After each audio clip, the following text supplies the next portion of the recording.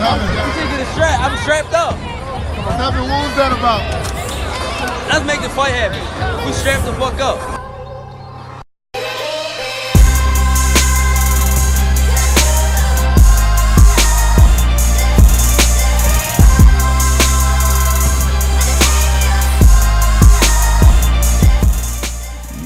Yes, ladies and gentlemen. Welcome to the Strap Season podcast. I'm your host, Flows. And I'm your host, Cam. This is episode, 36 now, bro? Yeah, 36. Crazy. Going fast, bro. It's gone mad. But before we get into the episode, make sure you like, subscribe, follow us on all the socials, on all streaming platforms. So whichever one's perfect for you, you'll find us there. But I'm excited for this one, bro, because today we have a special guest in the building. Yes. Boxing out of the world famous Fifth Street Gym and Fitzroy Lodge. We clipped up with this guy in Clubhouse and we have a few opinions which are very similar and we're just bouncing back and forth on boxing. He's the founder of the Unapologetic Group. Ladies and gentlemen, welcome Dan Roy Carter. What's up, fellas? How you doing? So nice to be here. Man, it's good to have you, bro. Really good to have you, man. As Flo said, obviously, you know, when you sort of bounce off someone just off the views alone, I sort of knew that, I guess both of us, we sort of knew straight away, like, yeah, this guy knows his stuff. He's sort of saying the same things that we're saying. We can have a conversation. Like, we can have a boxing talk conversation. Just before, I guess, we can, you know, just to introduce yourself, I guess, a bit more to the listeners. I asked this question with our last guest. So I'm going to ask the same question to you. When did you become a boxing fan? Just talk to us about, I guess, your boxing journey, how you became a fan, who's your favorite boxer, etc., etc., etc. Just a quick, brief overview for the listeners so that they can sort of get in tune with you. Yeah, sure, man. So, I mean, my love affair with boxing started watching it over the shoulder of my dad when he was watching Lennox Lewis fights back in the day. And it all kind of came full circle because one of the first guys I got to train with was Justin Fortune over in Fortune Gym in Los Angeles. So, of course, you know, I had a short but a fun fight with Lennox back in the day and that. But it really was Lennox and his era of heavyweights that did it for me. And then through that, I sort of discovered a lot of my other favorites like Marvin Hagler and such, you know, going back through the archives. And so that, you know, I was really just a fan for a long time. And then I actually started boxing very late in my life. It was 2017 where I really started taking it a bit more seriously. I was having a few personal problems, dealing with some mental health problems and pretty severe burnout from, you know, working and operating in the music industry. And so I looked at the sport and thought, you know what, this is the exact leveler I need. This is the sort of discipline. This is the sort of, you know, structure. And it also just played into my attitude as well. And so I committed to it and I came down from 128 kilograms at the beginning of 2017. I now fight at 81 kilograms. So, you know, that in itself, that was kind of like a Tyson Fury journey without all the sports cars and Coke, you know, it was just kind of like my way of climbing back down. And honestly, man, it keeps on leveling me. I keep on getting to work with these amazing people and these amazing fighters in all different countries. It's taken me around the world. I've sparred with people who, you know, professionals would be begging to spar with. You know, I've got to meet some of my heroes. And honestly, boxing just keeps on giving and giving. And so I'm just trying to give back to it at every possible avenue and just make sure that I turn up and do the best thing I can in the sport. That's bro. If I could shed a tear with that one. That's just amazing. Just hearing that. That's and my book is going to be out next week on Amazon. Okay, nice little shameless one. Yeah, we'll give you time to plug that at the end. At the end we'll get you to plug that as well. Don't worry, man. I'm not on that earlier Coley book energy yet. Don't worry. You know? And that's the thing. Even speaking to your Clubhouse, you start to get a sense of your story's mad compelling. Some of the fights you've talked about and some of the experiences you've been through, it definitely clicks up and it resonates. So it's good to hear all that stuff, man. Your journey is sick. So pleasure to have you on board, man. Yeah, man. Thanks for joining us. This is going to be a great episode. Really looking forward to this. We got a lot to sink our teeth into, right? Episode 36. Obviously, only one place to start, really. Yesterday, we've seen a number of bouts. Let's start over here at home. Matchroom had their May the 1st card. As me and Flo have been saying, we said it last week as well, absolutely stacked card. We're super excited for the fights on this card. Let's take it from the bottom and work our way to the top. So I want to start with just quickly touch upon, really briefly, I want to touch upon James Tennyson being shocked in the first round by a unheralded Mexican fighter who no one has heard of. I think his name was Saffron or something like that. 9-1 underdog. James Tennyson has been blasted out in the first round. It flows. I'm sounding like a broken record here. It keeps happening where Matchroom or BT, for example, or mainly Matchroom, they're bringing across these Mexicans who are unheralded.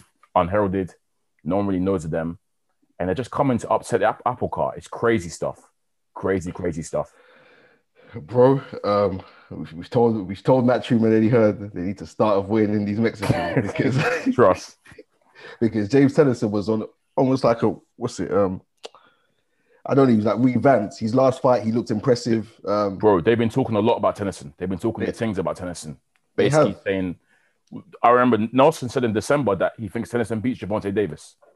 I'm not going to forget that comment. I'm never going to forget Classic Johnny Nelson. Love that. Man said he thinks Tennyson can beat Gervonta Davis. So yeah, he's been, I won't say it's a hype train on him right now, but he's being pushed. And he's been blown through his most recent opponents. And yeah, he's come across a guy. The way the fight started, they both just came in, started trading.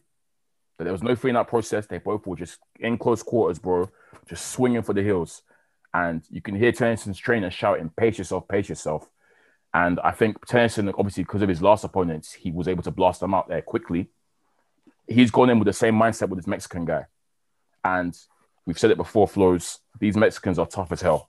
And bro, they don't play around.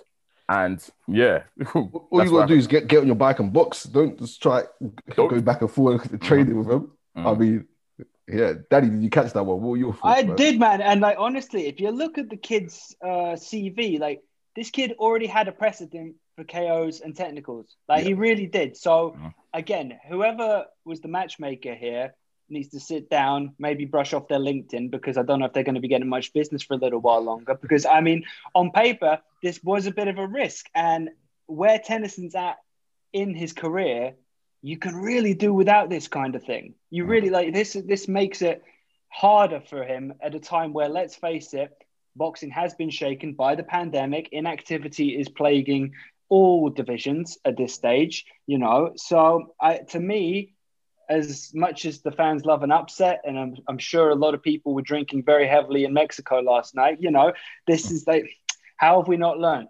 Do not go in there and trade with a Mexican. Don't do it. I'm not talking stocks here. I'm talking boxing. Do not trade with a Mexican. Simple. Like if you're listening out there and they line you up, in fact, just avoid Mexicans. If you're British, avoid Mexicans. Simple. It's 3 times now. Obviously, Warrington was a big shock, and there's another one that's escaping me. But yeah, it just keeps. Do you remember, Flores? I can't remember the last one, but it's about 3 times of recent note where a massive underdog Mexican who nobody knows has come over and rocked the British fighter or just the home fighter. It's crazy. They keep on doing it, and yeah, shout out to the Saffron kid because that's just made him not only more bread, but also made him a bit of, it's raised his clout level a little bit. So shout out to him, and yeah, he earned that. He really earned that victory because it was, they were both trading, and basically he was able to take Tennyson's power and Tennyson couldn't take his. And that's all she wrote, literally. But yeah, avoid these Mexicans if you can. Please. This is an urgent appeal at this stage. Please. Yeah. Moving on to the next fight on the card. And I was a bit taken aback by this because I didn't expect it to be so low down on the card. But it was. And for me, this was the pick of the fights. This is the fight I was looking forward to the most. I said it last week on the pod flows that this is what I've been excited for this time. A world title fight coming on at 7:30. underneath some of the other fights to me was ludicrous. But I can understand. I can kind of understand why now. In terms of obviously these other fighters have got famous dads, so one, and also I think Bivol. So I'm talking about Craig Richards versus Dimitri Bivol.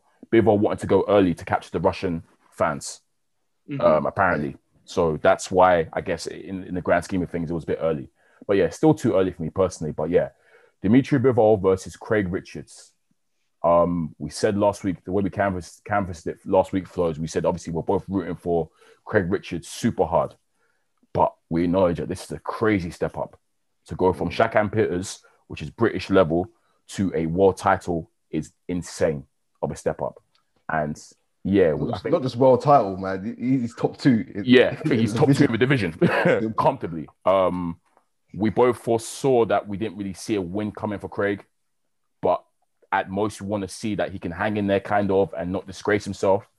And I can happily say that I wouldn't say he disgraced himself at all.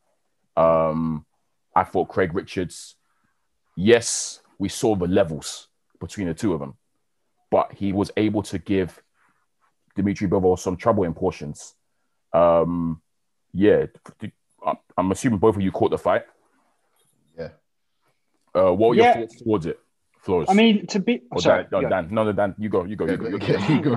No, I mean, my thing is simple, right? Like Richards has lost to 2 bloody good opponents, right? And so I respect the guy. I respect him for stepping up at this stage. But I think at this point, we just have to accept that Bivol is Bivol. And you touched on it, man. There's levels to this.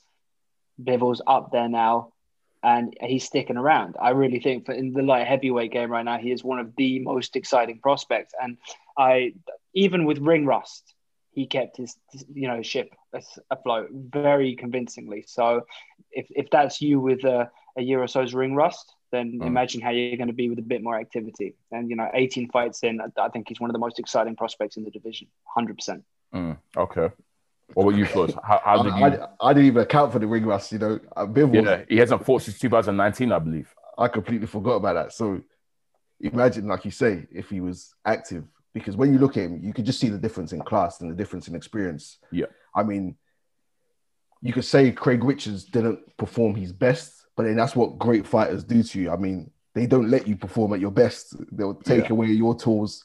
Like you see it with Canelo, you've seen it with Floyd. They don't let you get your best work off. Yeah. And he's so crafty in there, man, with the way he controls the distance, he changes levels. The way his lead hand changes levels as well. And his lead foot as well. His lead foot is so, yeah. Constantly just applies pressure without throwing punches. When he's changing the level of his lead hand, you don't know where that jab's going to come from. Trust. And then the right hand will come out of nowhere as well. Yeah. Just a tricky customer, man. Yeah, there was a lot of portions in that fight where Bivol's work, I was thinking to myself, this is really good. As you mentioned, the lead hand and the lead foot, applying pressure without throwing a punch. That's a very, very good skill to have. Not many boxers can do it.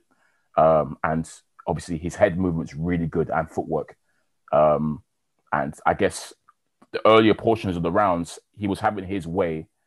I think for me, I wanted to see Richards be more authoritative with his jab. The jab, I think that would have... The jab was... He was pouring at it. And I think partly down to just his inexperience and just him, the jab not being good, but also I got to give credit to Bivol because his head movement was A1, to be honest. And I think every time, obviously, Richards will pour at the jab, Bivol was able to slip underneath it and then fire off his own combos. And he's got quick hands, Bivol, very quick hands. And that was, I guess, sort of a tail of the fight for large portions of the rounds. And it's coming towards now, but I guess the later rounds. And one thing I noticed from both fighters, actually, was the body work in that fight was non-existent from both fighters, to be honest. And it was annoying me that Richards wasn't investing in the body earlier because Bivol was fighting with a high guard up. Yeah.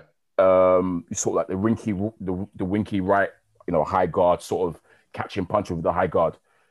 To me, I'm looking at it and thinking to myself, his body's open. Craig, bang to the body. Bang to the body. Go to the body. We stress how important body work is, Flores. Yeah.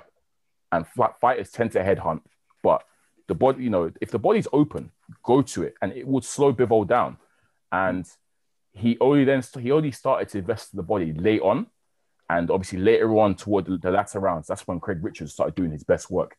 He started to take more risks. I was calling for him to take risks, and he finally did. And even though he was getting caught, he was winning some of the latter rounds to me because of the fact that he was investing into the body and he was taking risks and sitting in the pocket and not being on the back foot. Because for most of the fight, Bivol was pressuring him without really pressuring him like that. But yeah, he stood in the middle and started to trade. And that's when he started to find success. So for me, it's a steep learning curve. And even though he did lose, it was a valiant effort. And as long as he takes away something from that fight, I think it will take away a lot. He would have learned so much. So much. But yeah, what do you guys make of Bivol then? Because obviously, Danny, you said like, he's a great talent and whatnot. I think we see a lot of critique with Bivol is that compared to Beterbiev, Bivol doesn't have that sort of killer instinct that Beterbiev has. Whereas Beterbiev, I think, goes into every fight looking to knock out his opponent. Well, it's true because he's won every fight by KO, so he must go in with that mentality. Bivol is content to sort of outbox you and just chill and not go for the kill.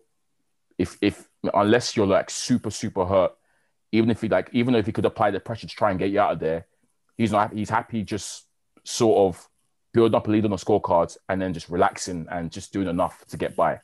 And I think we saw that again in the Craig Richards fight. I feel like he could have, towards the latter end of the fight, he could have applied more pressure on Craig, and he was catching Craig flush with combination and stuff, but he was just content to sort of just ease back off and get the W. Do you think that holds him back in terms of, I guess, clout and terms of, fan love, etc.? Because Beterbiev, when we think of that division, it's always Beterbiev's name that's mentioned first. That's where everyone turns to. And Bivol has had, more fights and more defenses than what he's been more active in Beterbiev, I think.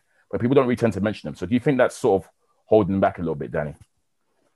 I mean, yes and no. I mean, the light heavyweight division is so interesting right now because at an experience level, it's a pretty even playing field when you look at it. Beterbiev, he's 16-0 right now. Bivol's 18-0. We've got Buatsi at 13-0.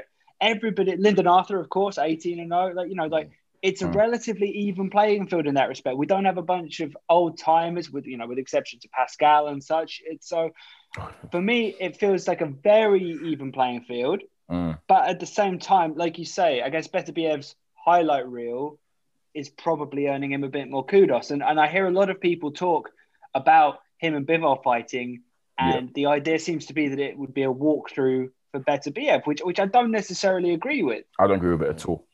No, but that seems to be the status quo, doesn't it? And that blows my mind a bit. And I think, again, I rant about this all the time. This is where highlight reels and social media clout can be a little bit counterproductive in boxing, because you can look at people's highlight reels without knowing that the guy they knocked out was an Uber driver who finished his shift and came straight to the venue, right? And, it's, again, you can't take it too seriously. If I've learned one thing just in my time actually, boxing, it's that resumes are only as deep as you care to look at them, right? If you want to go and look at the quality of a fighter, go and look at how frequently they're fighting, who they're fighting, and how they're putting them away, if they are, right? And that's, again, why I can't really take these early, Hatton Jr. and some of the early fights particularly seriously, because I think together they all have more losses than wins across the whole card. So, again, it comes down to a quality thing.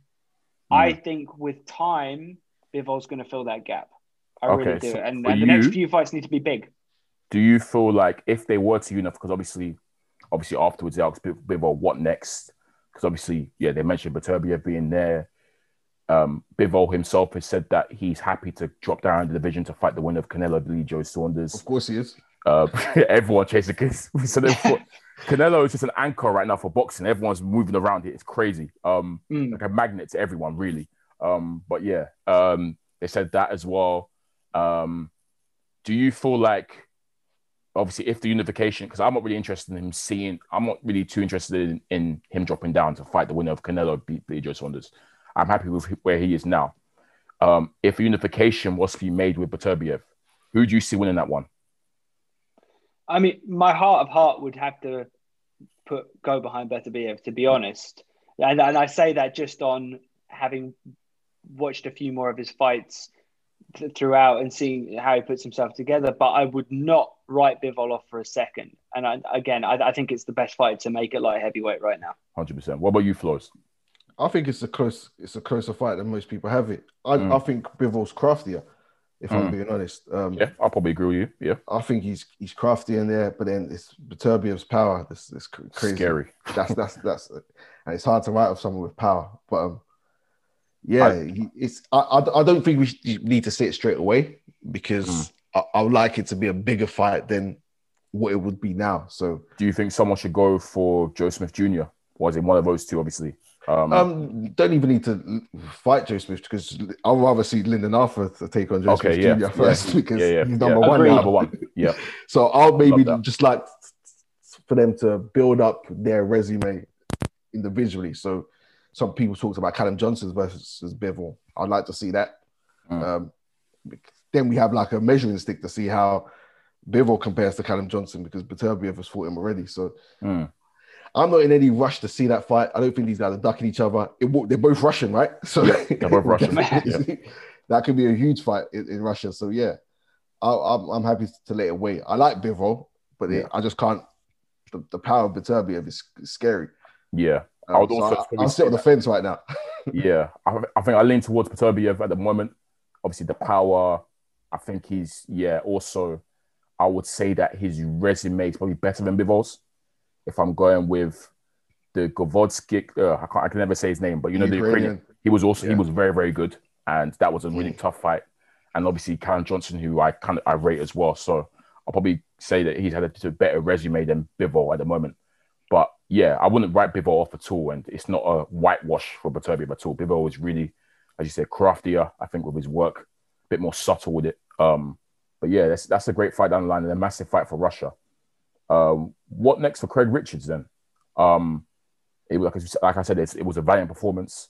He would have taken away a lot from that fight. He's shown that he can sort of hang at this level. I guess because the domestic scene is thriving, I can see him against a domestic opponent next. Is there anyone particularly you guys would like to see him fight next? He's still got the British title, right? Yeah. Yeah, so he's got opportunity. I think he's going to watch that fight 20 times back and learn something new every single time he watches it back. Yeah. Just being in that ring and seeing what Bivol was able to do, he's going to learn so much. I think he was learning in the fight as well. He was, yeah. We saw him improve in the latter half. So I think that's a wealth of experience he's got. He can go fight at the domestic level again. It's stacked right now. So all of these guys can still mix it in with each other. Yeah. And it's 2 losses, but it's 2 calm. Like he's also 2 great guys, and he's he's acquitted himself good in both losses, I'd say. So, he can come again. Craig Richards we're definitely going to see him again. He can definitely come again. He's still got a lot to improve. He's still he's only 26 or whatnot, I think. So he's still got a lot of time on his hands. But yeah, hard luck, Craig. But it was a great effort, and it was rooting for you, but it just wasn't to be, man. It's the class. I mean, you see the levels for a reason. But I'm sure we'll see him again. Moving on to next fight. The return of Chris Eubank Jr. Danny's smiling. I know why Danny's smiling. I already know why. Wait. Yeah, go on. I know what you think of Chris Eubank Jr. Before we get into the fight, Danny, tell us what you think of Chris Eubank Jr. And then we'll get into the fight. I think Chris Eubank Jr. is the son of Chris Eubank Sr. And I have very little other opinions of him other than what I see when he boxes. And at this stage, that's sweet FA for me. Just being honest, and I've been thoroughly unimpressed. I've been thoroughly unimpressed by him to date. Waking up this morning, I was still thoroughly unimpressed, which is hard to believe given that he's now got one of my all-time favorite fighters coaching him. But you know what? I don't need to see poor man's Roy Jones Jr. on a Matchroom card. I want to see British fighters doing their thing. I don't want to see people admiring their own work all the time. I don't want to see people bragging about hooking up with birds and, not doing cardio and all of this in the after interviews and stuff. I want to see domestic fighters with integrity and class, which is, would love him or hate him, his father did show a lot of class throughout his career and was an incredible boxer. But I don't see that in Eubank Jr. And you know what? It's easy to say stuff about somebody when they're not, to their face. Sadly, he sat in front of me at Chisora White 2 at the O2, and he seemed like just as much of a prick as I'm making him out to be here. So, what can I say? Like, if the shoe fits. Damn. It's interesting because a lot of the sentiments you have for Eubank Jr., I have as well. Never been the biggest fan of him as a boxer. As a person, I don't really care for him like that. But yeah, he can be. He's never really been the most humble, and I think my issues with him have stemmed obviously the fact that he's gone throughout his career without a trainer, and I wasn't a fan of the arrogance to believe that you don't need a trainer to compete at this level. I think that's ludicrous. If you are going to win a world title and be elite, you have to have a trainer in your corner. It's admirable that he's got this far without a trainer, but yeah, for him to be winning against world titles and whatnot, you've got to have a experienced person in your corner. And yeah, he's gone and got that in Roy Jones Jr. of all people. I mean, who would have saw that one coming? I mean, that link up happening. But, I think Flows, you even questioned whether he was like Roy Jones was his head trainer. I said, I think he is. And as we found out, he is now Junior's head trainer and he's fully in his corner. And it's funny because I'm leading up to the fight. I'm watching obviously interviews of Roy and Chris. And obviously they've had, interviews together. And I'm thinking to myself, Is Roy making Chris a bit more likable now? Like he seemed like before the fight, he seemed a bit more humble. He was talking a bit nicer. He wasn't his usual egotistical self. I'm thinking to myself, this is definitely down to Roy's influence. He's actually listening to Roy because they say Eubank never listens. So yeah, I tuned into the fight with intrigue, I guess, because I said to myself, I just want to see how he takes to Roy, how he takes direction, and how he improves as a boxer. Did he look good? Let's get into it. How did he look? I didn't watch it. So. He looked okay. There were times when, in terms of differences, yeah, he looked. He didn't have to look good against Morrison. Morrison was an opponent that was super passive, and he wasn't really ambitious. Morrison, I would say, it was a very passive performance from him. I wasn't familiar with Morrison, to be honest. I don't know if you guys were, but leading up to it, I didn't really know who he was. Danny, do you know who Morrison was? I wasn't that aware of him either, to be completely honest. But what I will say is that he was game. He was definitely game. I think he just lacked confidence, and to be honest, Eubank Jr. has plenty of confidence. So in that respect, it kind of was what it was. My problem, right, and this is something I'd be interested to get your take on. Okay. I heard them talking about how I could have taken him out, but I wanted the rounds and this and that. That's sorry, but where you're at Chris Eubank Jr.'s career, you're not counting rounds anymore. You're calling out Kelbrook, Williams, Triple G. You're not in it for the rounds. So what kind of an excuse is that? You're telling us that you could have got this guy who was clearly game, who still managed to at times going forward, that you just wanted rounds, so you spared him. I don't buy that. I don't buy that for a second. Yeah, it was odd because throughout the fight, I think it was like three moments in the fight: 2nd round, 6th round, and 9th round, if memory serves me correctly, where Eubank has had Morrison super hurt, and it's like, okay, cool, he's a few punches away from being stopped, and each time, he'll have him hurt, he will sort of stop, step back, let him recover. And it was, you're 3 times it happened, Flores. And it's like, wait, what? And obviously at the end, he's then gone to, I decided to spare him because I wanted the rounds. I haven't fought a lot of rounds since, obviously he hasn't fought a lot. Obviously the Korobov fight ended in the 2nd round, right? So he's had little rounds, but I just found it a bit odd. For me, Morrison, he was only game when he was in trouble. I think there were times throughout the fight where when Eubank would open up, this is still the same flaw that Eubank has because he attacks in a straight line. As soon as he opens up, he's so easy to counter. So easy to counter. Because he doesn't really angle you. He will come directly to you in a straight line and start swinging widely, kind of.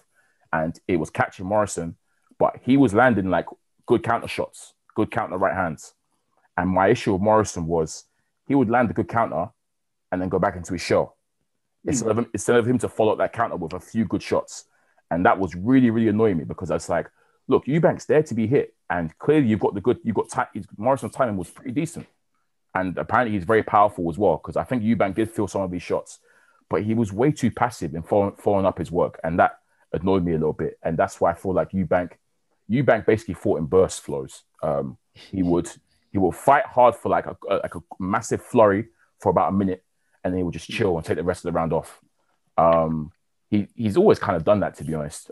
He tends to fight in bursts, and it was the same. And it's so strange that he does that because he's such a specimen athletically. Yeah. As much as I gave him a hard time at the beginning of this segment, as an athlete, that guy is always turning up in incredible shape.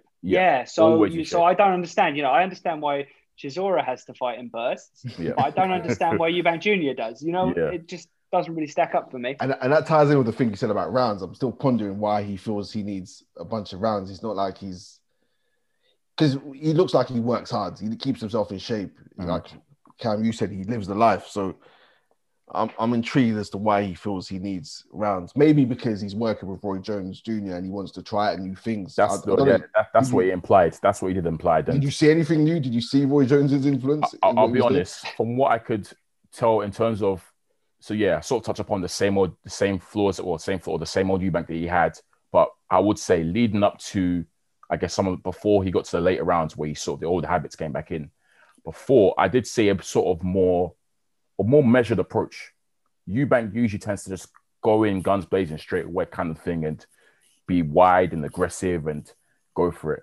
And I did see him sort of contemplate what he's going to, in terms of ponder his moves, measure his approach.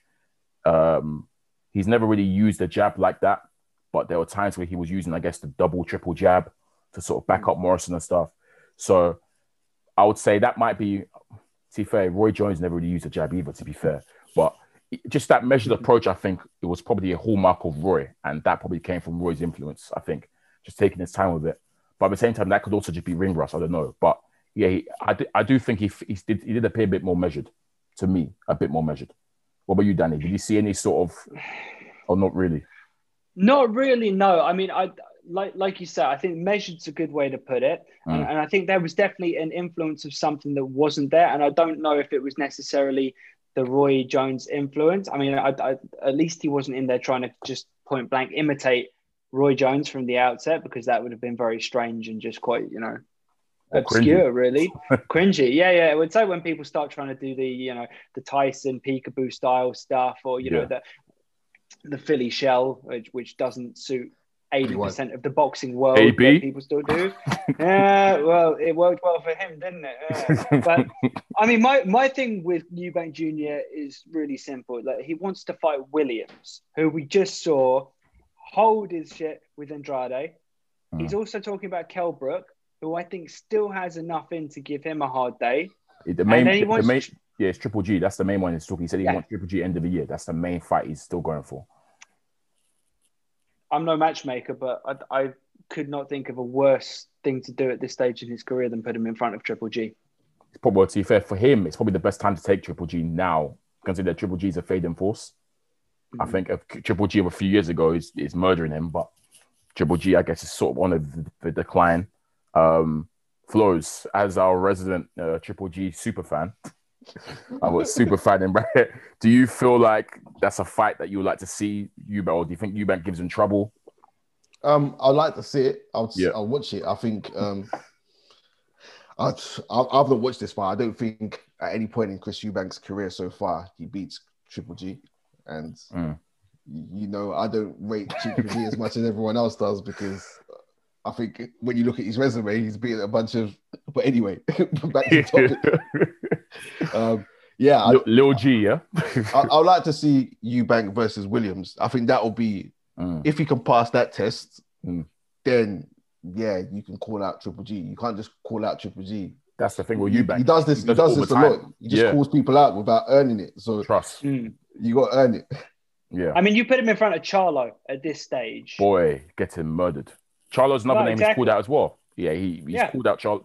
He does this all the time. It annoys me. He thinks he can just sort of talk his way into a big fight, you got to earn it, bro. Simple. And yeah, a Williams fight is a nice little earning fight, I guess. Williams came out and was talking smack and said, yeah, he's going to destroy Chris Eubank off that performance, etc. Make it happen. Set it up. Let's see it. I'll tell you what. Remember we asked the question, we done an episode, Danny, where we fantasy fights. We said Chris Eubank Jr. in his prime versus Chris Eubank Sr. Who takes it? Senior killing his son. Battering his son. Oh man. But we'll see where he goes from here, man. Yeah, I didn't see the post-fight, whatever, but you said his post-fight interview was interesting, right, Danny? Well, I mean, again, a lot of names being called. Yeah, okay. Names that I just don't think should be coming out of his mouth at this stage in his career.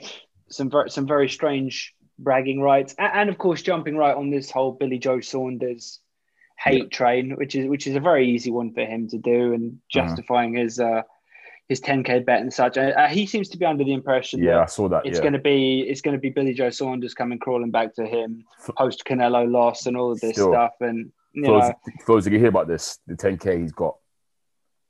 He's got 10K bet on Canelo to beat Billy Joe. Is that what? But to knock him out or something like that. Yeah, and obviously he's there saying that he hopes he actually wants Saunders to win because then they can have a domestic dust up because he said they have to have a rematch. Obviously, he always talks as if Saunders needs him. Always, he's been doing this ever since the loss, and it's like, bro, come on, man. I've called Eubank Jr. one of the most deluded boxers out there. His delusions are up there with Amir Khan and certain other people. But yeah, I think that's deluded. Saunders, we can see, is somewhere else right now, bro. He's miles away. He's a different shelf in the shop. He is a completely different shelf in the shop. Literally. And he's not been as active as could have been, let's face it, but he still managed to make the right decisions and the right fights at the right time. Yeah. 100%. And there's something to say about that. Yeah. We'll talk about Billy Joe and obviously we'll canvas that later. Cool. I'm not going to talk about Campbell Hatton. I've got no beef with the young guy, but I've got no issue. I don't really care right now. So what can you say? What can you say? Again, another Uber driver had a really bad night. What I can say is he's Ricky Hatton's son, and his father's fought in that stadium many times. So yeah, he's Ricky Hatton's son once again. Yeah. Let's move swiftly on to Afro's pick of the fights beforehand. The fight Afro was most excited for, or Flows, sorry, should I say. Yeah, the best fight on the card, to be honest. It lived up to expectation. Katie Taylor versus Natasha Jonas. Flows, you want to wax lyrical about that one? Man's applauding. I'm applauding because that's what I was doing during the fight. The only negative I think I can say about that fight is I wish it was 3-minute rounds. That was the main event for me. The next fight after that was a filler fight. So if you wanted to stay and tune in for that, this was the fight where the money's at. And it was beautiful to see, man. I didn't think Natasha could do it because Katie Taylor's so skilled in there and her feet quick, her hands rapid. But what I will say, I mentioned how Bivol and Canelo don't allow fighters to fight at their best. Katie Taylor seems to just let you... She'll fight how you want to fight kind of thing. Yeah. If you want to scrap, she's there for you to scrap. She'll let you fight at your best if you want to fight at your best, and she'll beat you at your best. She doesn't take away things from you too much, but you just can't outdo her. Her hand speed's too good. Her footwork's too good. The skill level is too wide, but it's always going to be an entertaining fight with her because she doesn't hold back, and she's a true fighter is what I call. She's a true fighter. She'll fight how you want to fight. It's amazing fight, man. A great advert for boxing. That fight was simple. Once again, the women are stealing the show. Once again, they always do it. I've said it before. I don't think I've seen a bad women's fight. They all come to scrap. It's always exciting. Yeah, low key, I knew that this was going to steal the show, and it did it steal the show. I want to talk about Natasha Jonas because I want to give her all the credit in the world as well. And I think her game plan for this fight was the game plan she had with her trainer. I think Joe Gallagher was in her corner. Was it Joe Gallagher? Yeah, I think it was Joe Gallagher. Yeah. Joe Gallagher. Spot on. The game plan was spot on. She was looking to time, I guess, obviously Katie has the speed, superior speed. We know that. But Jonas's timing on Saturday was brilliant, and she was catching Katie Taylor coming in every time. Katie Taylor tried to come in with, I guess, with her own little flurries. She would catch her with a big shot. She was working the body to try and slow Katie down. She was authoritative with her jab. It was just a really, really good game plan from Natasha Jonas. And I think she boxed out of her skin. Not much. She didn't put a foot wrong, in my opinion. It's just testament to how good Katie Taylor is. And the fact that Katie Taylor, whenever she's facing serious adversity, and there were moments in that fight where Natasha Jonas was having serious success, and I'm thinking, whoa, she's nicking rounds here as well. This is super, super tight. We were saying how close it was. Katie Taylor would just bite down and say, nah, you're not taking this from me. You're not taking this from me. And she'd do a match like, bro, the 10th round, this is just highlighting the conditioning of Katie Taylor and Natasha Jonas, but Katie Taylor specifically I want to highlight. She was throwing those combos off in the 10th round after taking all those shots after that grueling fight. She was throwing multiple combos in the 10th round as if it was the first round. What amazing conditioning and what amazing heart and determination, man. Bro. Danny, what did you make of it? What do you make of the fight, Danny?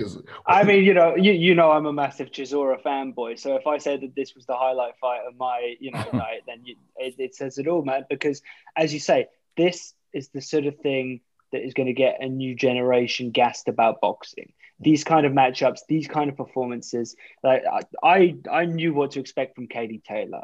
I know why she is where she is. I learned a lot about Natasha Jonas from this fight. And she has a new fan in me now, truly, because just the way she found answers, the way she could, those last 2 rounds, I was literally on the corner of my couch. I was there because just when I thought, right, I know where this is going now, somebody took back the cards. And that's exactly what we need right now. I want to see this fight replayed in a crowd. I want to be in that crowd. I will pay whatever I need to be in the crowd for that, because I'm telling you, these 2 women are testament to modern boxing. We need more of it. More of it. Imagine if there was a crowd there, man. They'll be going crazy.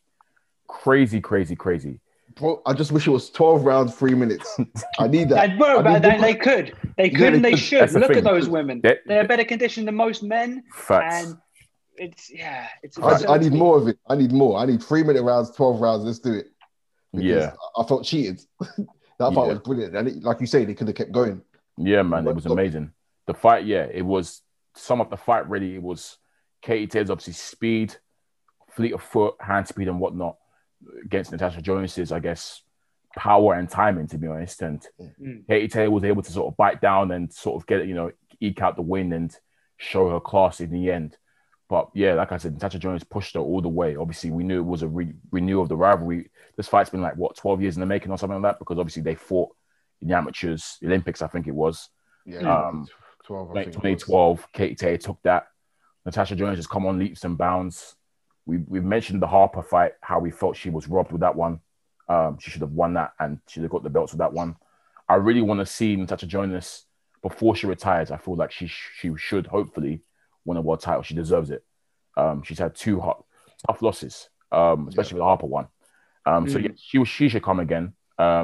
And I would love to see a rematch, to be honest. I'd love to see a third fight between the 2. If that happens, that'd be amazing. But yeah, man, hats off to those girls once again, man. Just an incredible show. Definitely the fight of the night. 100% the fight of the night. Easily, man. I was applauding. Yeah, I literally, when I said that, after the fight was over, I was clapping. I was like, yeah, stand up, applaud, because what these girls have done, matting.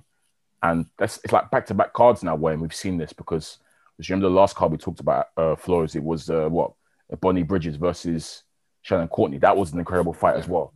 That was a good fight. That was Gatti and Ward-esque in terms of when they were just standing and trading at times. I thought, and I'll be honest with you, I went into that fight with very low expectations, and Same here. that made me challenge why I had low expectations, to be honest. And I think it's more about the etiquette outside of the ring and things like that. But it's, again, like you say, we keep getting these incredible matchups and we keep getting these incredible performances, and it's good because honestly, I've been blessed to train with amazing female fighters across the board. And I'm talking, I've watched Clarissa Shields beat the living daylights out of men at Fifth Street Gym when she's been there sparring and things. You know, honestly, the conversation is changing because it's not men's boxing and women's boxing anymore. It's boxing, and the female fighters are turning up. And I think it's putting a lot of male fighters on notice because 100%. sooner than later, we're going to have these women acting as the household names that they deserve to be.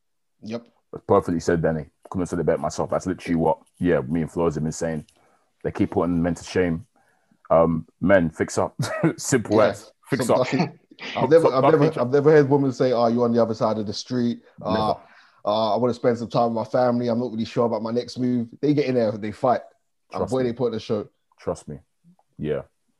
And yeah, speaking of men, obviously we've got to head over to the main event now. Chisora versus Parker.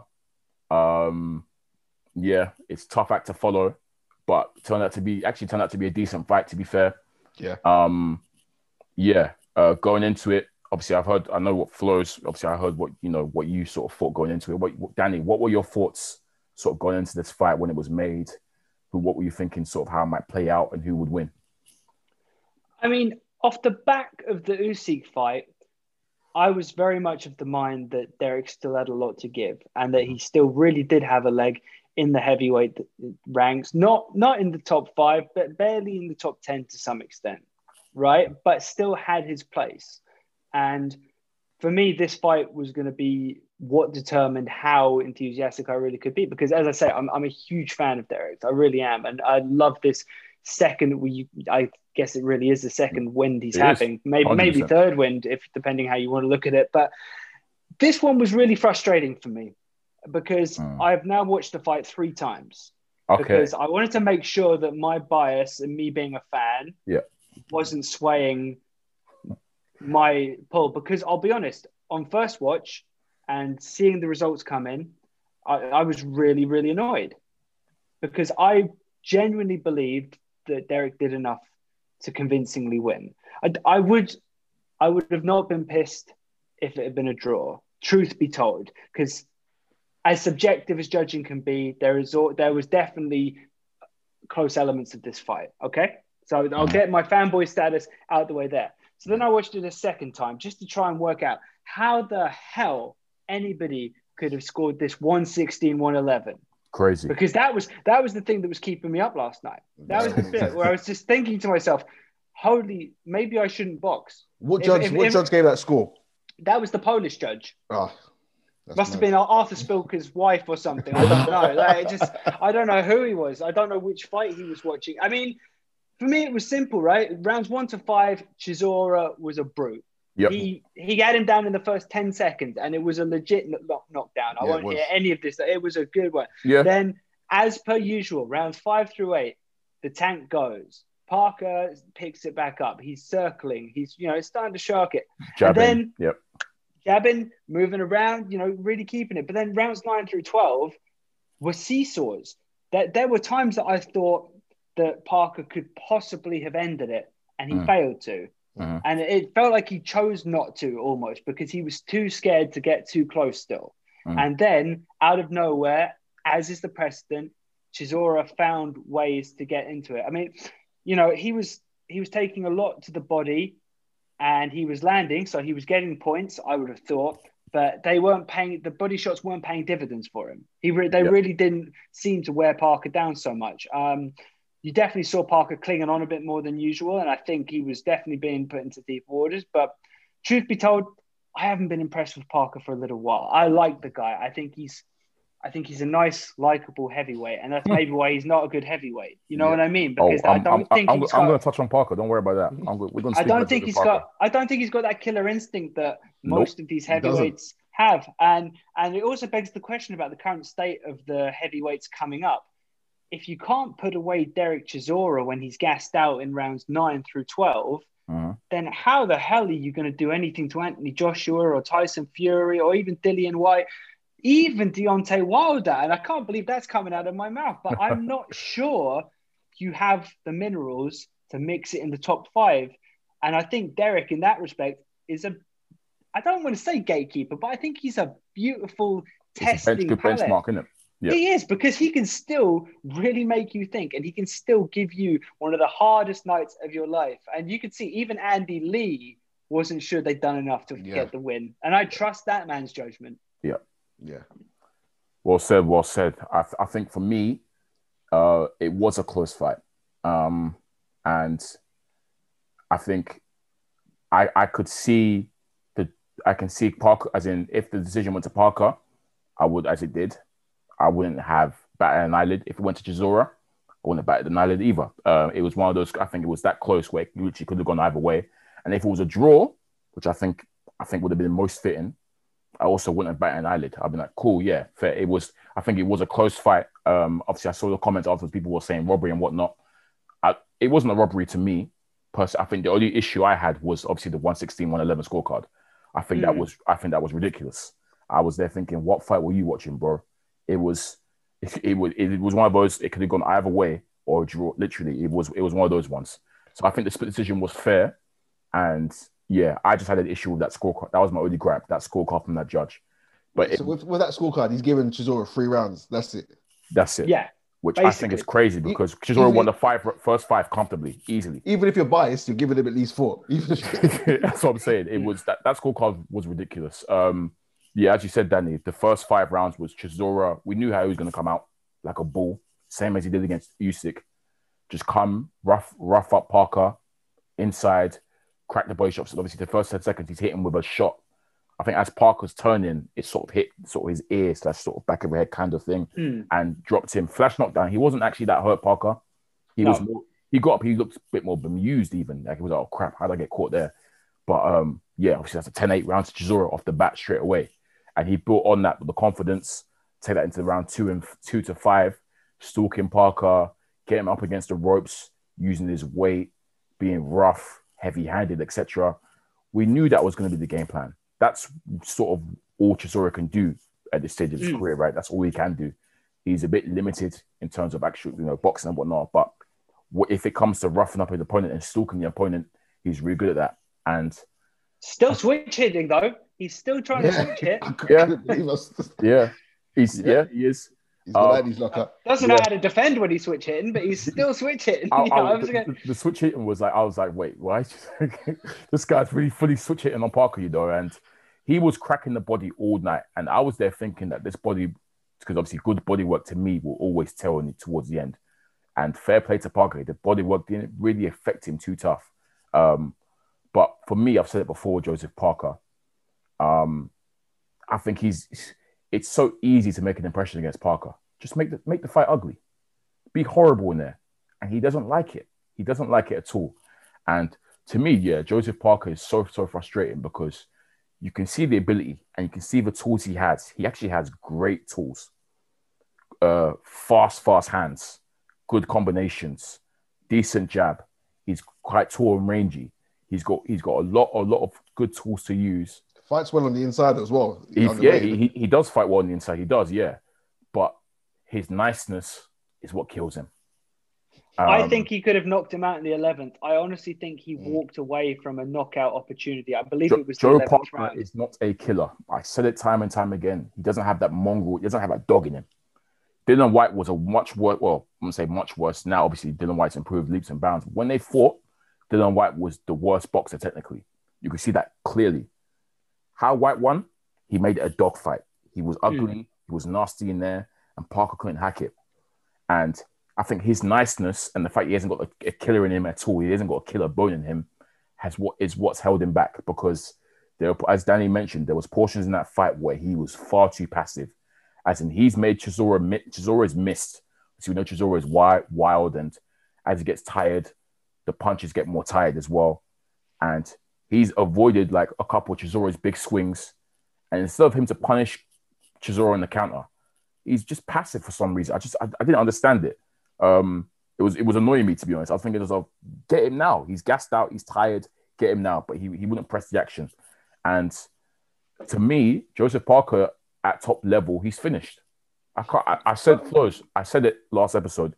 If you're going life and death with Derek Chisora, this was a split decision. So he went life and death. We saw it. You can't hack it at top. I'm sorry. How are you going to fight the likes of Joshua and Fury and stuff like? Bro, it's just not it. It is what it is. I feel bad for saying because I do like him. He's a nice guy. Everyone says he's like one of the nicest guys in boxing. Every Parker interview I listen to, I come away thinking, man, this is a really, really nice guy. You know, like he's so nice, like a cool, calm, collected guy, very respectful. But unfortunately, I think that lack of killer is what's held him back, and is why I can't back him against any of the top heavyweights anymore. Personally, for me. Flows, what about you? What are your thoughts towards it? I know that sounds harsh, but it is what it is, man. Yeah, I agree with what both of you have said. I'll be so real. When I was watching the fight, at first I thought the knockdown was back of the head. I was like, clearly that's back of the head. Then I saw the replay and I was completely wrong. It was a clean shot. Yeah. And he's just too easily roughed up. He's not dirty. He's not dirty, or he's not. You know, there's certain things you can do in the ring, which is you're borderline on the rules. Yeah, you're getting away with things. You can rough people up a bit. You can use the shoulders a little bit to just be a bit ugly. Use your elbows. He's too nice. He's too polite. And he's too easily roughed up. I think that he said in the 11th round there was a time where Chisora was ready to go, and he just let him come back into it. And I was just like, you've got to be a killer at times, and if you want to mix up at the top level still, then you've got to be beating Chisora. You have to comfortably. Show your class. Yeah, I would have thought a draw's fair. I can see why people have said that Chisora didn't win.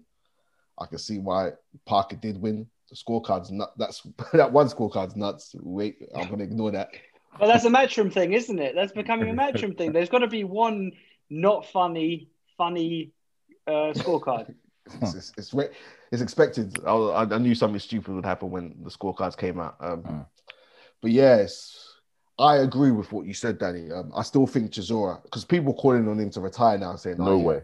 He's got a lot left in the tank, isn't it?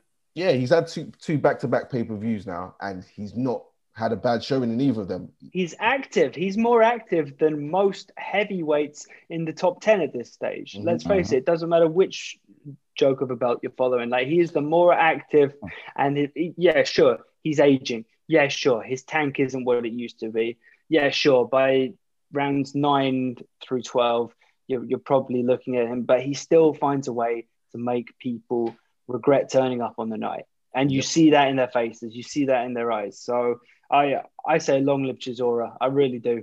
I'm with you. I've got to agree. These guys are meant to be the top level, and they're going back life and death with Chisora. Yep. Usyk is meant to be this phenomenal guy that he's meant to take on AJ and beat AJ comfortably. And then people are saying he arguably won against Usyk, and people are saying he's arguably beaten a former world champion, Joseph Parker.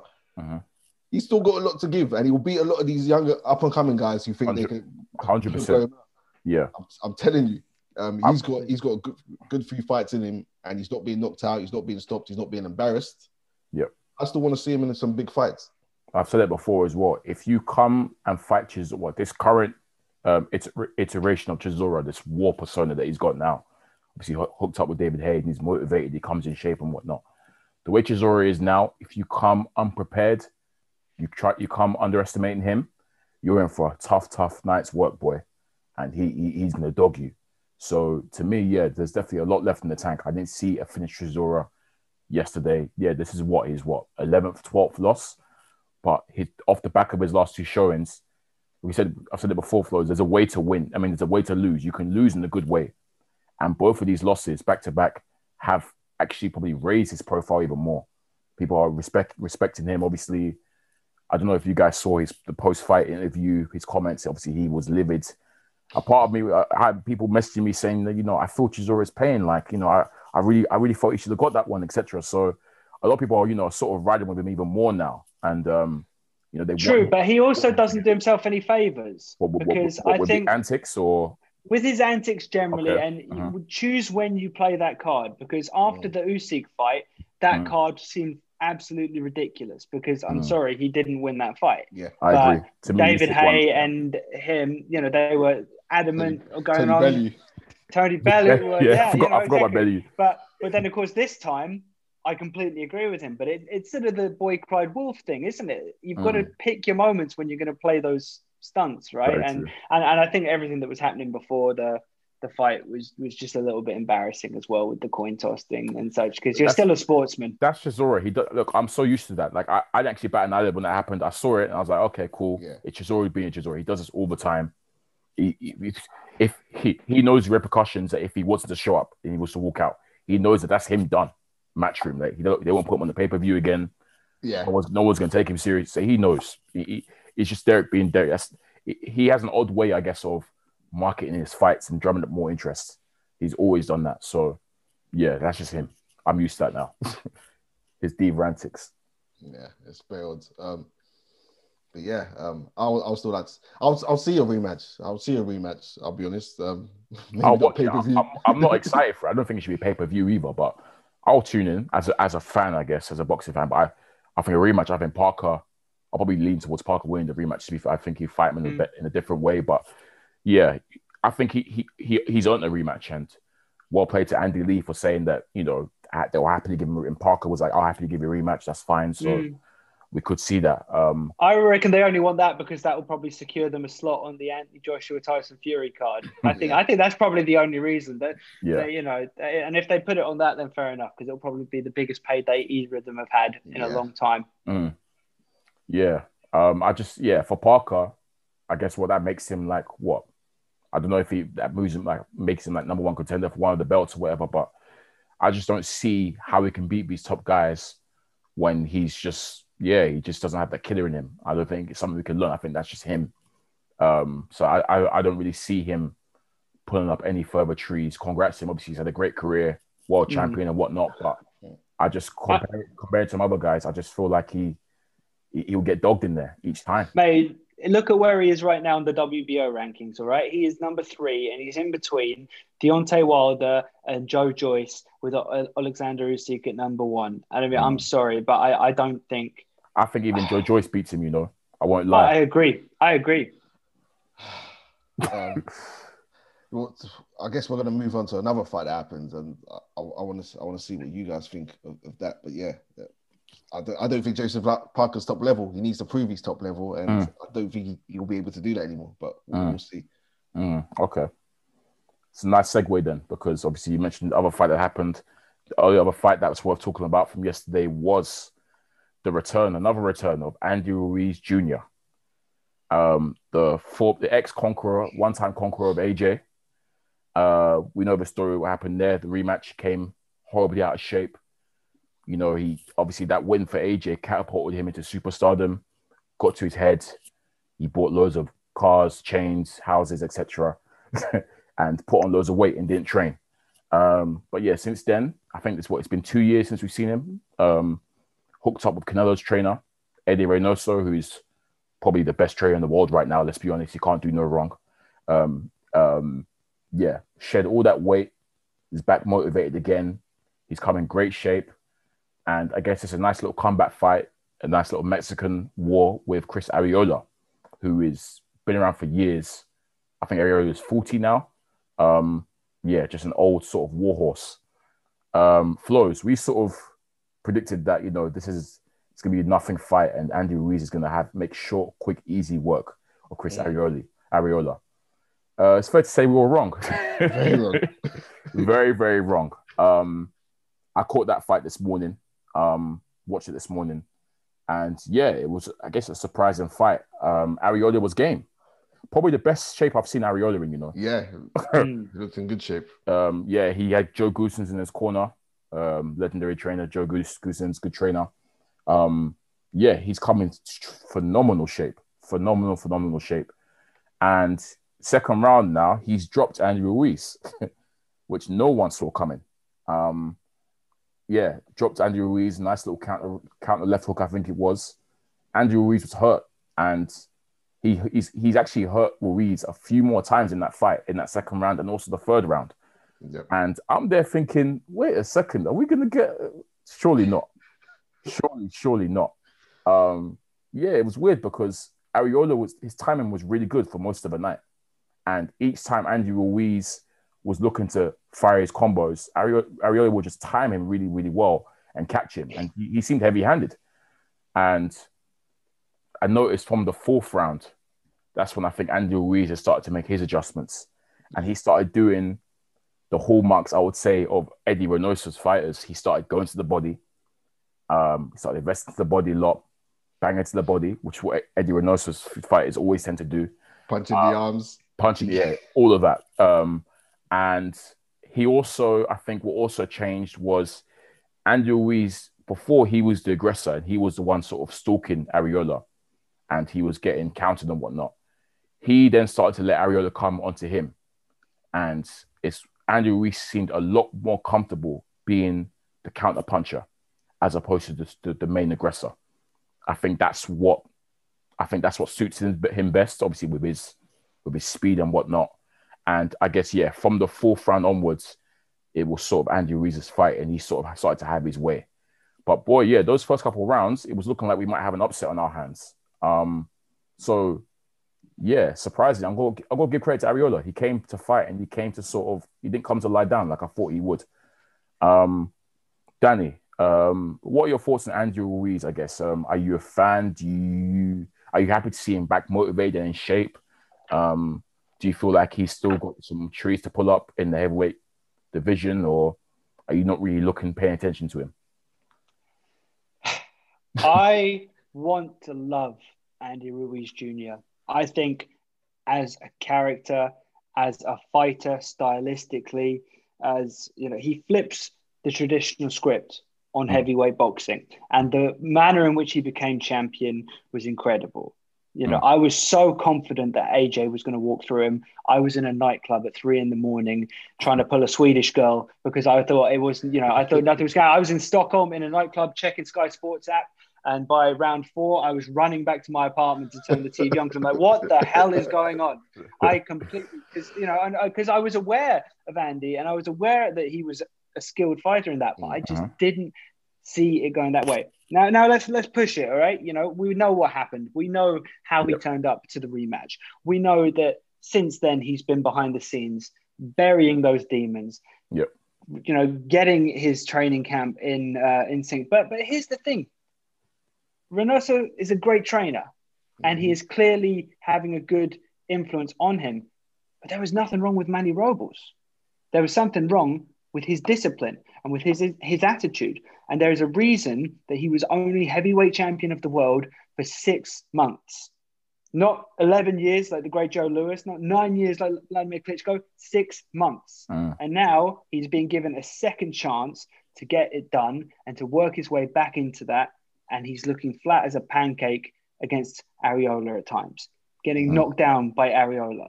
He is not learning from his clear precedent of being a very natural counterpuncher and a very fluid combination thrower. Yep. And he's not. And I don't understand how many chances he needs to be given, how many tools, how many resources. We don't need to see him sucking in his gut on Instagram. We need to see him turning up and doing his camp and doing himself and doing his people, because the Mexican people are ready to get behind him again. They're forgiving. They're ready to get behind him, but he has just not taken this seriously. And I'm not convinced he's taking it seriously. Anyone can have a good training camp. Jake Paul and Logan Paul have great training camps, have great trainers because they can afford it. I'm sure he has some cash left over from those 2 AJ fights to get the training camps right. All right. Now we need to see action. Now we need to see performance. I want to see a disciplined return from the former heavyweight champion. But right now, I'm unimpressed. Okay. Yeah, that's fair. Flores, what about you? Were you impressed at all? Or? No, I thought it was a damning performance. I thought it was, because you can't be struggling with Chris Arreola. I'm sorry. Because remember what we were talking about, what we want to see from Andy Ruiz. We're like, we want to see him in against Wilder. We want to see him against the other top heavyweights, maybe a Dillian Whyte. They're killing him. Deontay Wilder is putting Andy Ruiz to sleep based on that performance. Anyone with the right hand will kill him at this stage. Anybody with the right hand. Your grandmother will kill him. It was that easy. The right hand was... Chris Arreola isn't super quick. He's a game fighter. He turned up in good shape. Yep. But I'm sorry, Andy Ruiz... And we were excited because we said he's clicked up with Eddie Reynoso now. He's lost weight. He looks in good shape. Apparently he's motivated again. He was saying that, like, this is his redemption. And what Danny said is interesting because he was on social media quite a lot. If you're serious, are you going to be on social media that much? Are you going to be posting pictures? Maybe not. Depends. Well, yeah, It depends. But then, hey, it's worked for Ryan Garcia, and I guess Yeah. he spent a lot of time with him, right? But Yep. again, I mean, and again, I don't want to shit on his physical appearance, because actually the fact that he doesn't look like Anthony Joshua and doesn't look like an Under Armour model is part of the appeal. Because Yeah.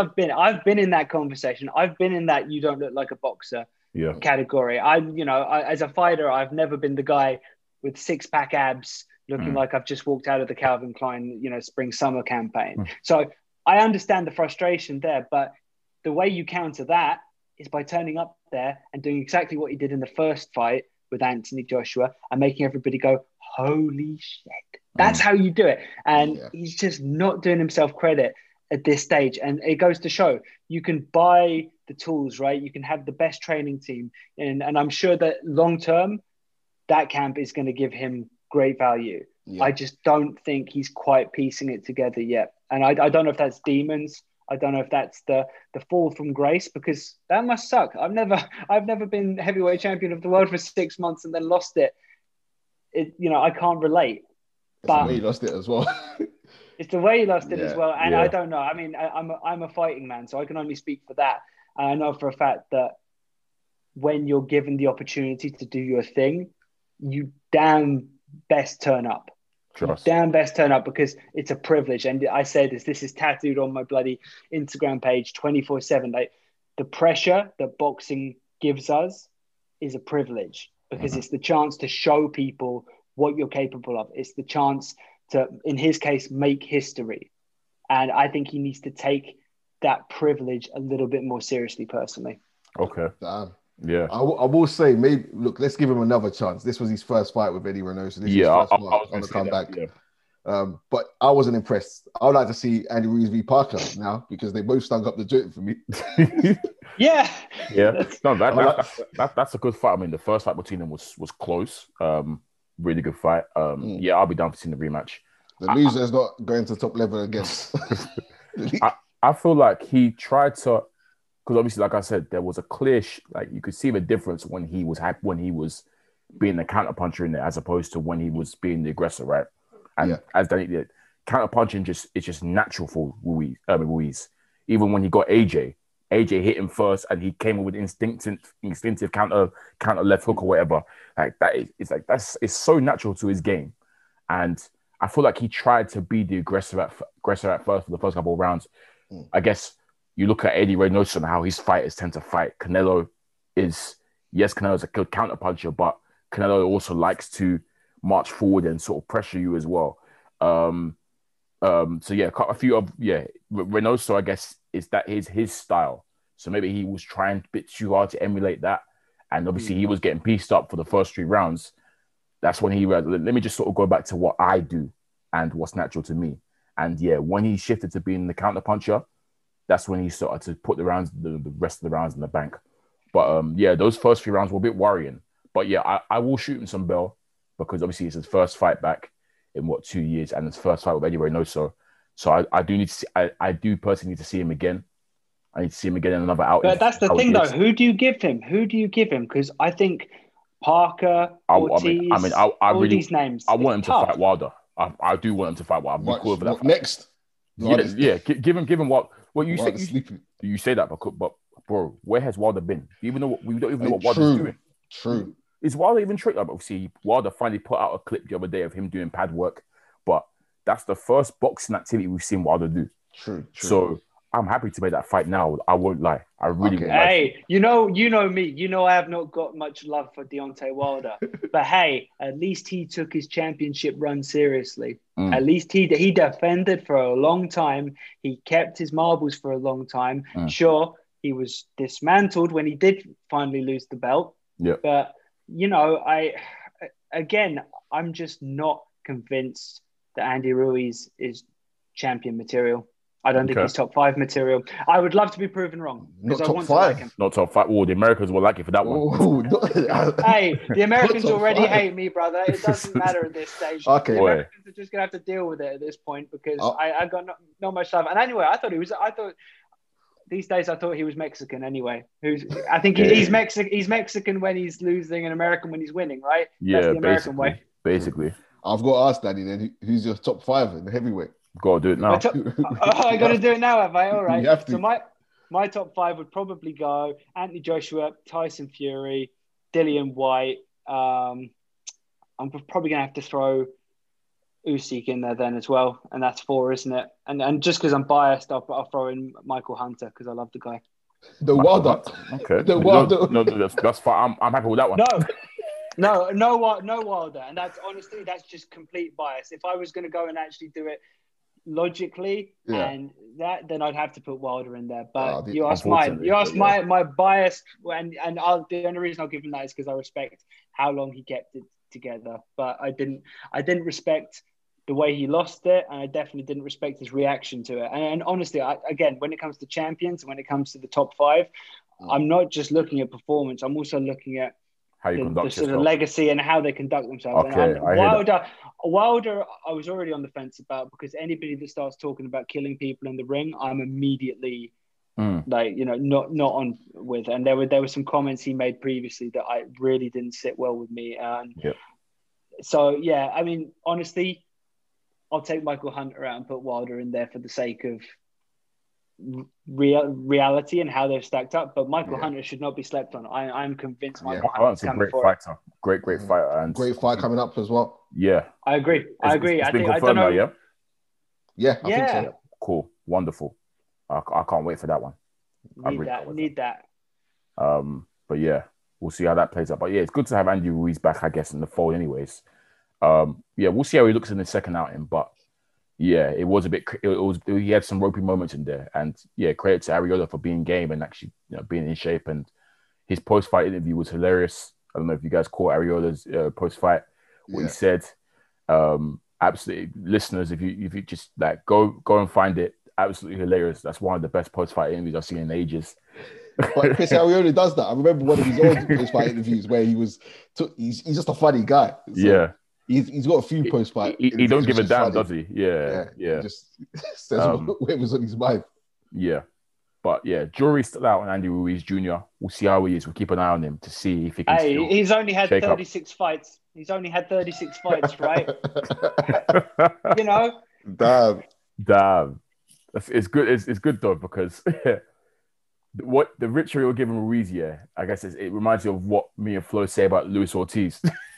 We're always killing that guy, and everyone rates him and everyone loves him and whatnot. But yeah, similar sort of ritual, I guess. But yeah, cool. That rounds up, I guess, the weekend's action. What an amazing weekend it was in terms of fights we had. Let's give a quick shout out to Sonny Edwards. Oh yes, he was. Yes, flyweight champion. He was, and he wasn't ranked for that fight as well. The guy he beat was he's a 13-year champion or something like that. Yeah, he's number one in that flyweight division. Yeah, he hasn't lost for ages, and Sonny Edwards took him to the cleaners. Like it was a masterful performance. So shout out to Sonny Edwards, man. Shout out to Sonny Edwards. That's a big win. Fantastic victory, to be honest. We'll go under the radar because I don't think anyone sort of cares about, was it flyweight? Yeah, flyweight. No one pays much mind, but that's a huge win. And UK has another new world champion. So shout out to him, man. Great victory. Love that. What a family, you know. Two world champions in one family. And one of them is not very good at being hit, which is great. Yeah. They'll have a long career. It's only right that now we move on to the big one for next week. I guess it's one that a lot of us have been waiting for. Canelo versus Billy Joe Saunders. It's actually happening, man. Billy Joe Saunders hasn't found a way to sort of mess this one up. Fingers crossed. Not yet. Fingers crossed, but it's going down. A massive super middleweight clash. Flores, what can we say about Canelo? Like we said, he's on that legacy thing. He's trying to fight all the best fighters, collect all the belts. This is another piece of the puzzle for him. He's against a real live opponent that's considered elite as well. I think we sort of briefly canvassed this when it was made in terms of how we thought it was going to play out.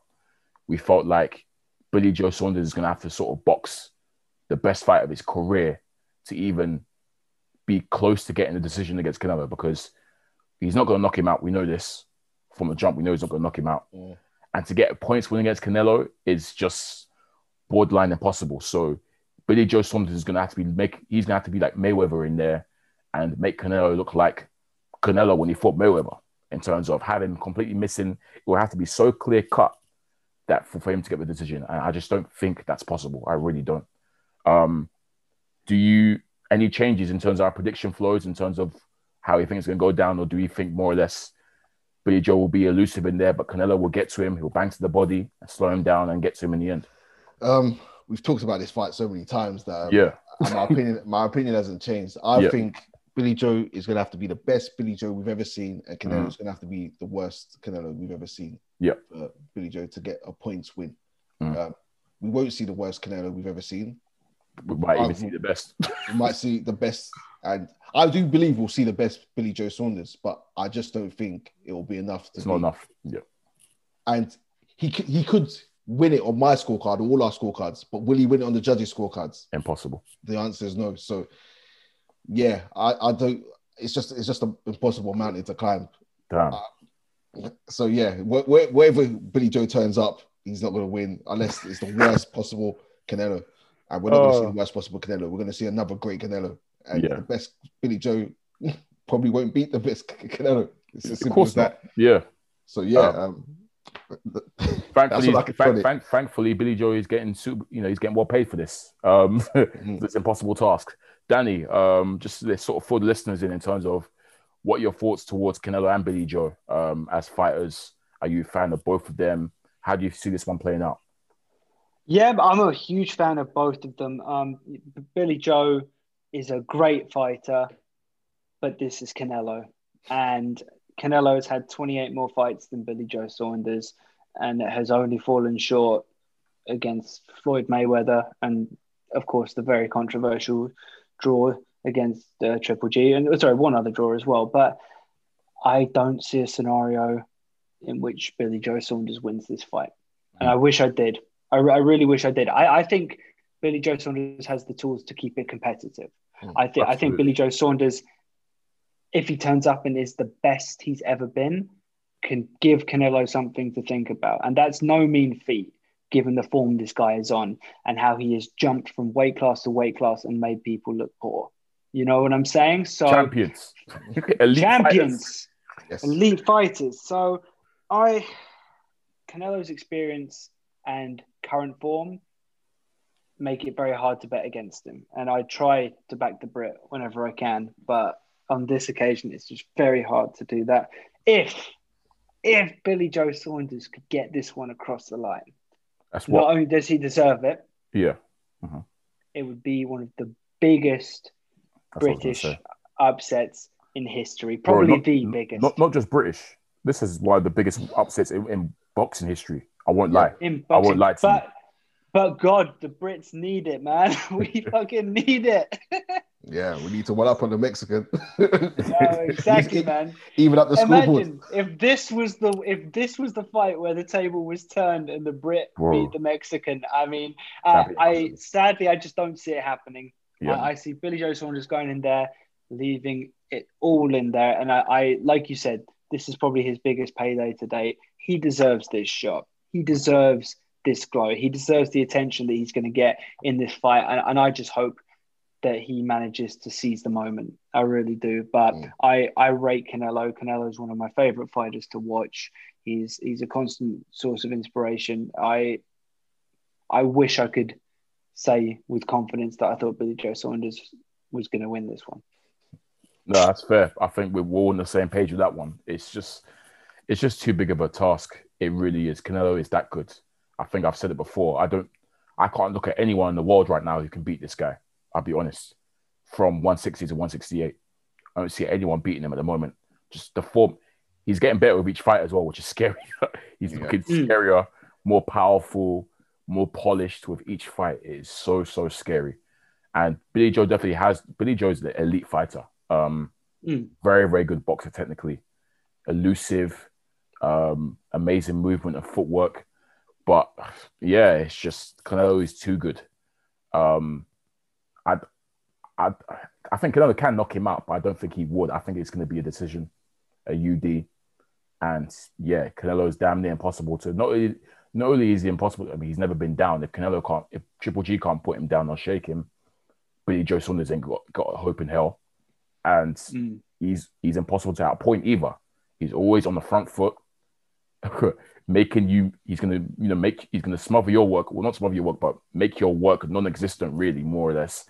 And he's gonna bang you to the body and to the face constantly. So yeah, I just don't see who can beat Canelo right now. And unfortunately, Billy Joe, it's just another matchroom scalp for him to claim, to be honest. Yeah. I mean, go on. I've been noticing Billy Joe's, he's doing all this social media beef with Eddie Hearn before the fight, which I don't get right now. You've got the biggest fight of your life coming up, and you're beefing with your promoter over. What's he saying? Well, he's saying that Eddie's on Canelo's side, that Eddie's taking pictures with Canelo, Canelo's receiving more of the promo and this, that. And I think he complained about some of the judges. Billy, if I'm Hearn, I'm on Canelo's side too. I'm on whatever side Canelo is. That's the biggest cash cow in boxing, fam. What are you talking about? It's as simple as that. Of course Canelo's gonna get more promotion. It's as simple as that. Who does he want to keep? Bro, Eddie Hearn, he wants to keep Canelo. If Canelo loses, he wants Canelo. He's got AJ and he's got AJ and Canelo. Of course he's gonna be. Come on, man. That's himself. I feel that way when anybody starts complaining on that side of things, and I've worked with fighters sort of on the marketing side and that, and so I've been able to have conversations about the business, and that really interests me.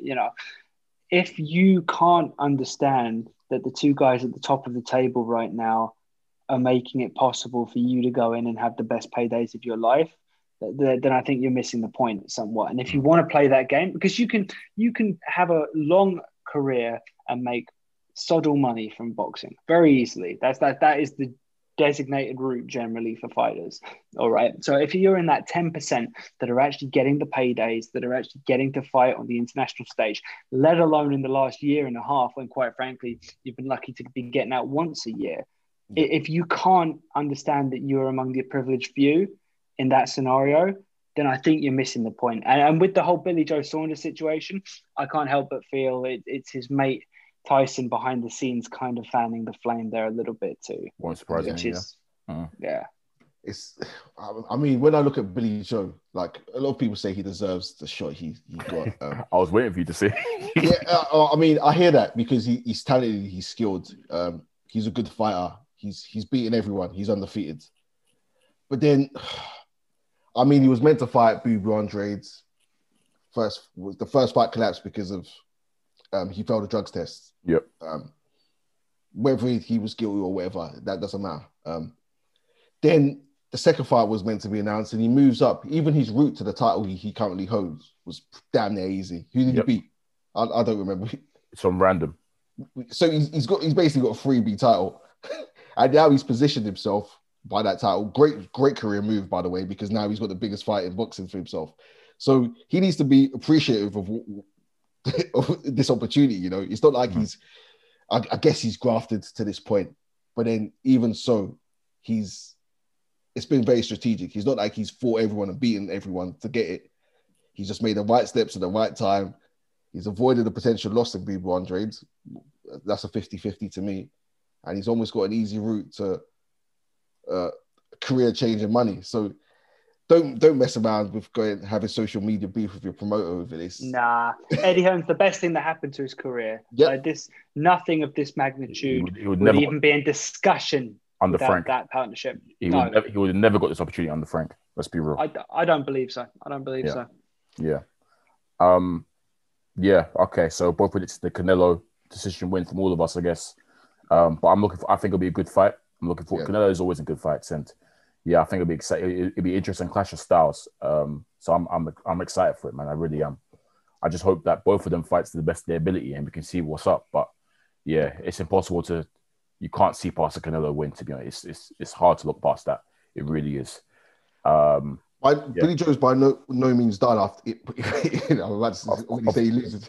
Even if he loses, yeah, of course, there's still big fights out there for him. Oh, and absolutely. fights I want to see. Yeah, it's almost just the beginning for him, really truly. If he puts out a great performance and endears himself to the American public, even that's great for him. It's a great look for him overall. So yeah, and then maybe that Boo Boo fight can finally happen. Who knows? But yeah, just quickly before we round up, I want to touch upon another world title fight that I think has landed on the undercard for this, for the vacant IBF super featherweight title. I believe it's Jazza Dickens versus Kid Galahad. I think that's confirmed on the undercard. Yeah. Well, from what I saw, I saw a news report about it. I think Kid Galahad sent a tweet about it as well. That's happening. Yeah.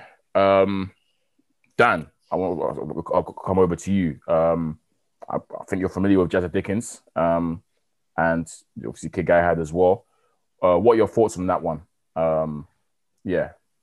I think it's great. I mean, Jazz has trained out of Fifth Street many a time. He's a friend of the gym. He's a testament to the grind of British boxing. He really is. That guy has worked so hard to get where he is now, and I'm just so happy to see these kind of opportunities open to him in this kind of fight. I personally believe that where he's at in his career right now, he can see Kid Galahad through.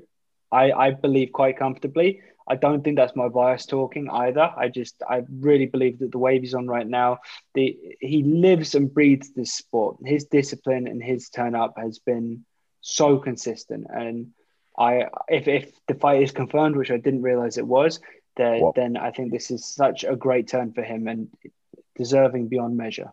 Yeah, I'm going off Kid Galahad's tweet. He tweeted that that is happening on the undercard of the Canelo fight. So I'm taking Kid Galahad's word for it. It's a promo on it, but it's like I said, it's I don't know, it's one of those ones up in the air, but good fight to have on the undercard for sure, and definitely worth tuning into. Tough fight for Jazza though. Obviously, I know you're close to Jazza and whatnot. Galahad is very skilled. He's a very, very skilled boxer. Oh, no, please don't get me wrong. This is probably the toughest fight of his career to date, and again, I'm under no apprehension that Jazza walks through him. Let's say. What I do believe though is that this is the time in his career that he can win, I think, comfortably. I definitely agree that it's going to be different to the first fight they had. They fought quite a while ago, didn't they? Yes. Galahad stopped him.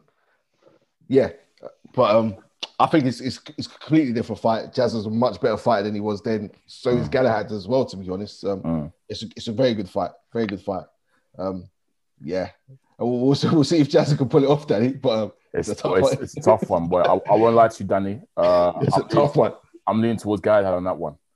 But I do know that Jazza has improved it like loads since their first fight. Yeah. But he's just a very skilled, he's very tricky, Galahad. He's quite tough to fight because he's very awkward and good defensively. So I think that's why I lean towards him. But Jazza has definitely 100% has a chance, and it's not a write-off at all. It's going to be a good, close, tough fight, I reckon. Personally, for me, it'll be competitive without a shadow of a doubt. Yeah. When was the last time they were both out? I think Galahad fought. Okay, I've got a bit. Jazza fought in December. Yeah, well, it was the golden contract fight for Jazza. And Galahad fought last year, February. So he's coming off quite a long layoff, to be fair, which could play a big part in proceedings, to be fair. It's definitely an intriguing one. But at least we know a world title is coming to Britain at the end of the day, regardless. So another one for us. That's a win for sure. Yeah, and that's a title Josh Warrington vacated, right? Yeah, because he didn't want to fight. Yeah, okay. That was a good idea, wasn't it? Well, Danny, don't worry. We killed him already. We already killed him. I know. I listened to that episode. I was proud of you boys. You did it. You did the subject proud. Had to. I'm sorry. That was the worst decision ever. But hey, it is what it is.